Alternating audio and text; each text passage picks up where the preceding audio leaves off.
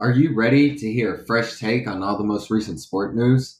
Come join me, Zach, as I discuss today's trending topics over a fresh cup of coffee. Coffee and Sports with Zach, the hottest new take.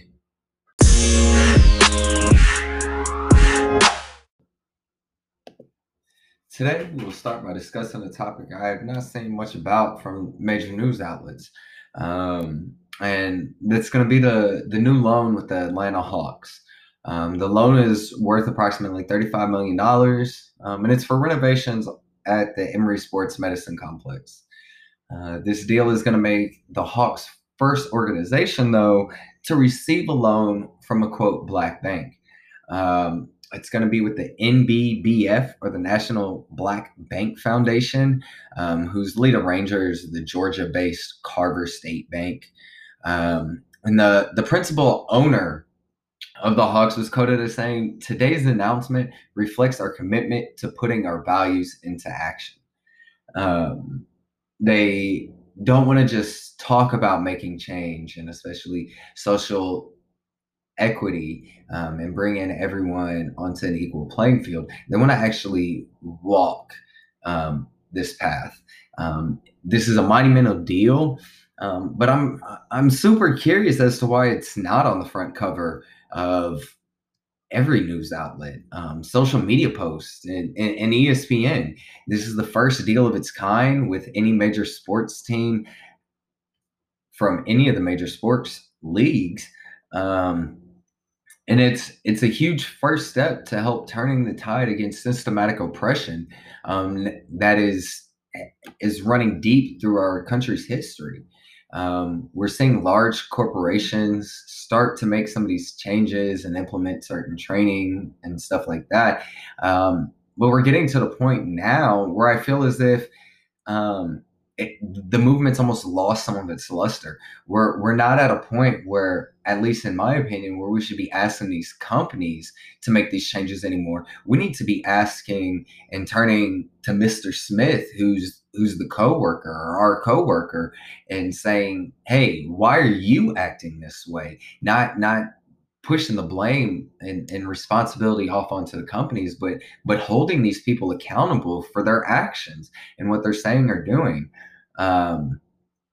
and calling them out for whatever type of racism it may be. And part of not showing this and not emphasizing the importance of such a deal like this is, in a ways, a form of racism and a form of oppression in a right.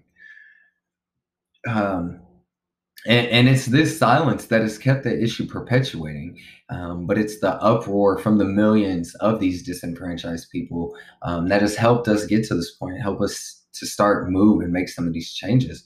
And I applaud the Hawks for doing this and being one of the founding members to help make some of this change.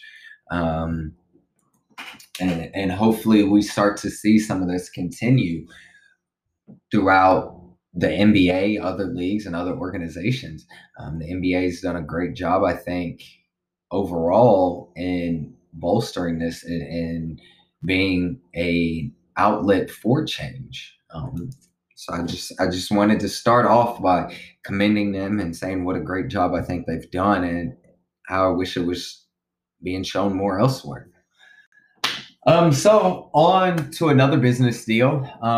ESPN and the SEC have come to a new 10-year agreement, which will start in 2024, which gives ESPN the broadcasting rights to football and basketball games. This doesn't just include ESPN, it also includes its sister company, ABC, and grants them the rights to broadcast 15, quote, premier games, which would include the SEC championship game and some of the major rivalry games such as Auburn, Alabama. And then each university will get one non-conference football and two non-conference basketball games displayed on the ESPN outlets and Airstreams.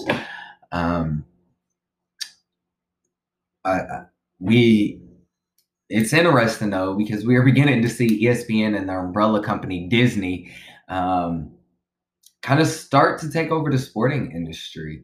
Um, I said this when Disney Plus was announced. Soon enough, Disney will be buying or partnering in some major aspect with the NFL. I don't necessarily think it's a bad thing. Um, I think, for instance, Disney could build where their ESPN park is. I think they could build it almost into like a village, like kind of like the Olympic Village, per se.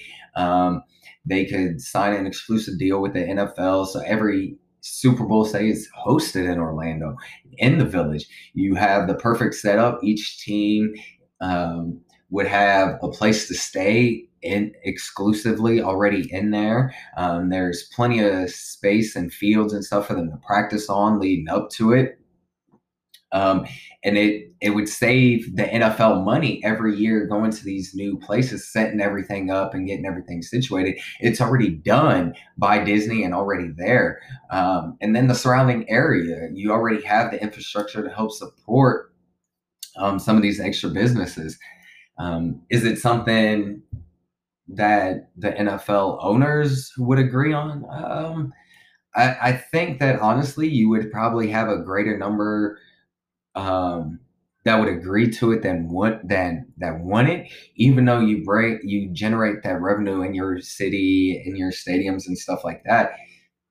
A lot of these stadiums owners aren't getting it. It's only the ones that are in the South or an indoor stadium, something like that, that are getting it. It's the same cities over and over that continue to host the Super Bowl. So if we move it to one inclusive place already, then it kind of gives, and you do like a revenue split amongst them for some of the ticket sales or something like that. It already is um, beneficial, cost beneficial analysis for the teams to do it. But look, sorry, I kind of went on a divulgent. Don't get me started. I have a lot of ideas, a lot of different areas. Nowhere near enough time on this podcast. But hey, if anyone out there knows someone that's hiring, needs a creative mind, um, go ahead, send them my way. Definitely, I'm always looking and trying to do something new and creative.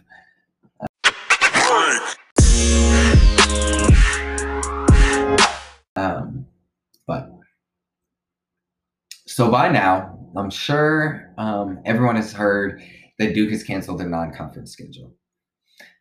Honestly, I'm just really upset with Coach K for acting like, as fans, we're dumb and naive. Um, you've done so much for college hoops, the sport of basketball as a whole. But man, come on, don't give us this bull of malarkey. Like, you have conference games scheduled. They're sandwiched in between two non-conference games. You have Notre Dame, which is in between this. So don't tell me that it's about the traveling and keeping everyone safe and going home and this and that. Like, just be honest with us and let us know, like, hey, it's not wise to keep doing all this traveling and everything and continuing to move down this road. Let's take a little pause. Let's postpone and come back after January. Give everyone two weeks or so to kind of do a mental recuperation. And when you come back, you quarantine them. And you can also do some of that conditioning while you're quarantining them. For those who, if everyone's healthy, you continue to condition, get back in that basketball shape that they might have lost over the 2 weeks. You can still do Zoom conferences and stuff like that during during your off time to kind of keep your mind mentally fresh and whatnot. But just go ahead, man, push it back.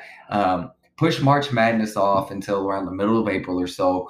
The only real thing you got to worry about, do it after opening day for baseball, and make sure that it concludes before the start of the NBA playoffs.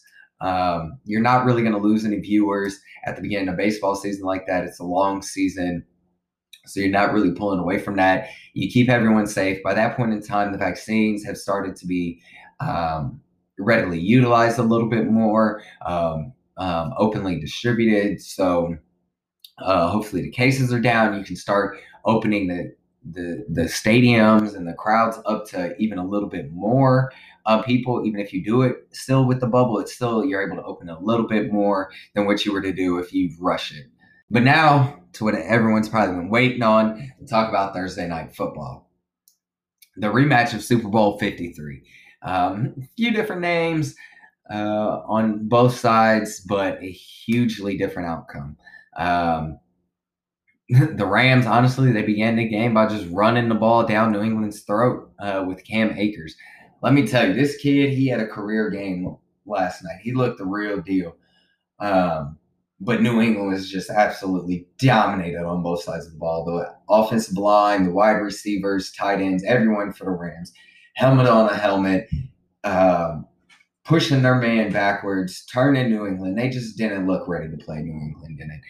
Not often you can say that about a Bill Belichick team. The defensive front seven of the Rams read everything that Cam Newton and the Bill Belichick threw at them, and they played it perfectly. Honestly, it seemed there didn't appear to be a P in that RPO. The Rams knew that the run was coming, and they shut it down. Cam couldn't make a play. Jared Stidham got in the game, and that defense by that point in time, had their ears pinned back and was going. The Patriots did look at a point in time like they may have something going for them. They picked off a Jared Goff pass towards the end of the first quarters. DB grabbed it off of Robert Woods' hands, body, essentially, as they were going to the ground. First play to second quarter, though, Cam Newton gets rushed by the Aaron Donald and the defensive line of the Rams and throws an interception right into the belly of Kenny Young, who promptly returns it 79 yards for a touchdown. Oh, by the way, did y'all see Aaron Donald running out in front of Kenny Young on there? Being the lead blocker, man, no wonder he was able to get it back there so easily. No one wanted to try and get through Donald to go and tackle him. But on the ensuing possession, the Patriots took the ball down the field during 8 minutes of game time, only to get stopped on 4th and goal. Not much is going to happen after that.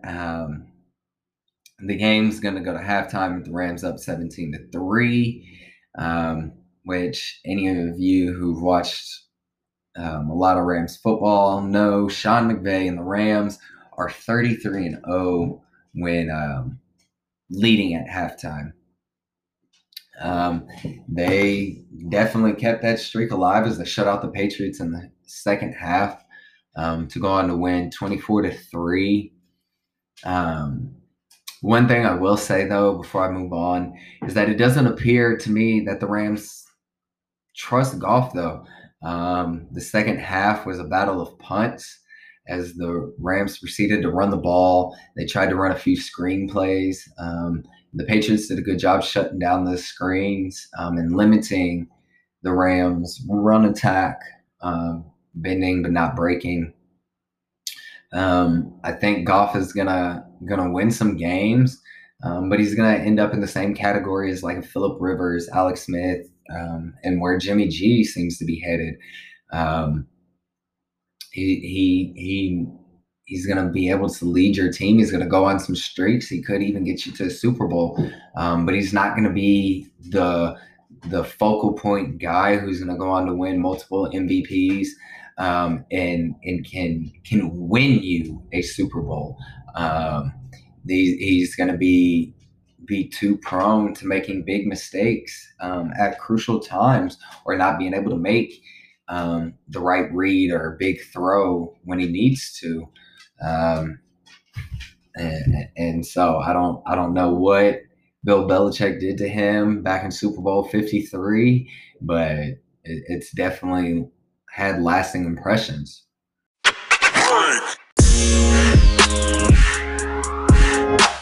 So I'll leave y'all today with this. This weekend is going to mark the first time in 77 years that the annual Army-Navy football game is going to be played at West Point. The Army-Navy game is usually played on a neutral field, but due to some of the COVID restrictions in place in Philadelphia, where the game was originally scheduled to be played, it's been moved. Army is going to enter the game at 7-2. Navy's 3-6. And I don't suspect that many people are expecting a high-scoring game. To be honest, I would be surprised if we saw one of a passer for either of the teams reach 200 yards. I mean, both teams passing leaders have a combined 728 yards over 18 combined games. 728 yards over 18 combined games. That's less than 50 yards a game, folks. Like, I mean, I think it's going to be a surprise if we see a 100-yard passer. All right. Both of these teams do a lot of wishbone, three running backs, a little jet sweep to the little to the sweep back to the little tight end crack back. It's three clouds and a dust of football. I'm going to call this game at 19-14. Will be the final score. And for those of you that know me, you know who I'm going to go for. Those of you that don't, I'm an Army vet. So it's definitely going to be Go Army! Beat Navy! Hey, this has been Zach, your host for the New Daily Talk podcast, where I discuss the hottest trending topics in sports. Please go like, subscribe, and follow wherever you get your podcasts. I look forward to this journey with you, all of my wonderful listeners.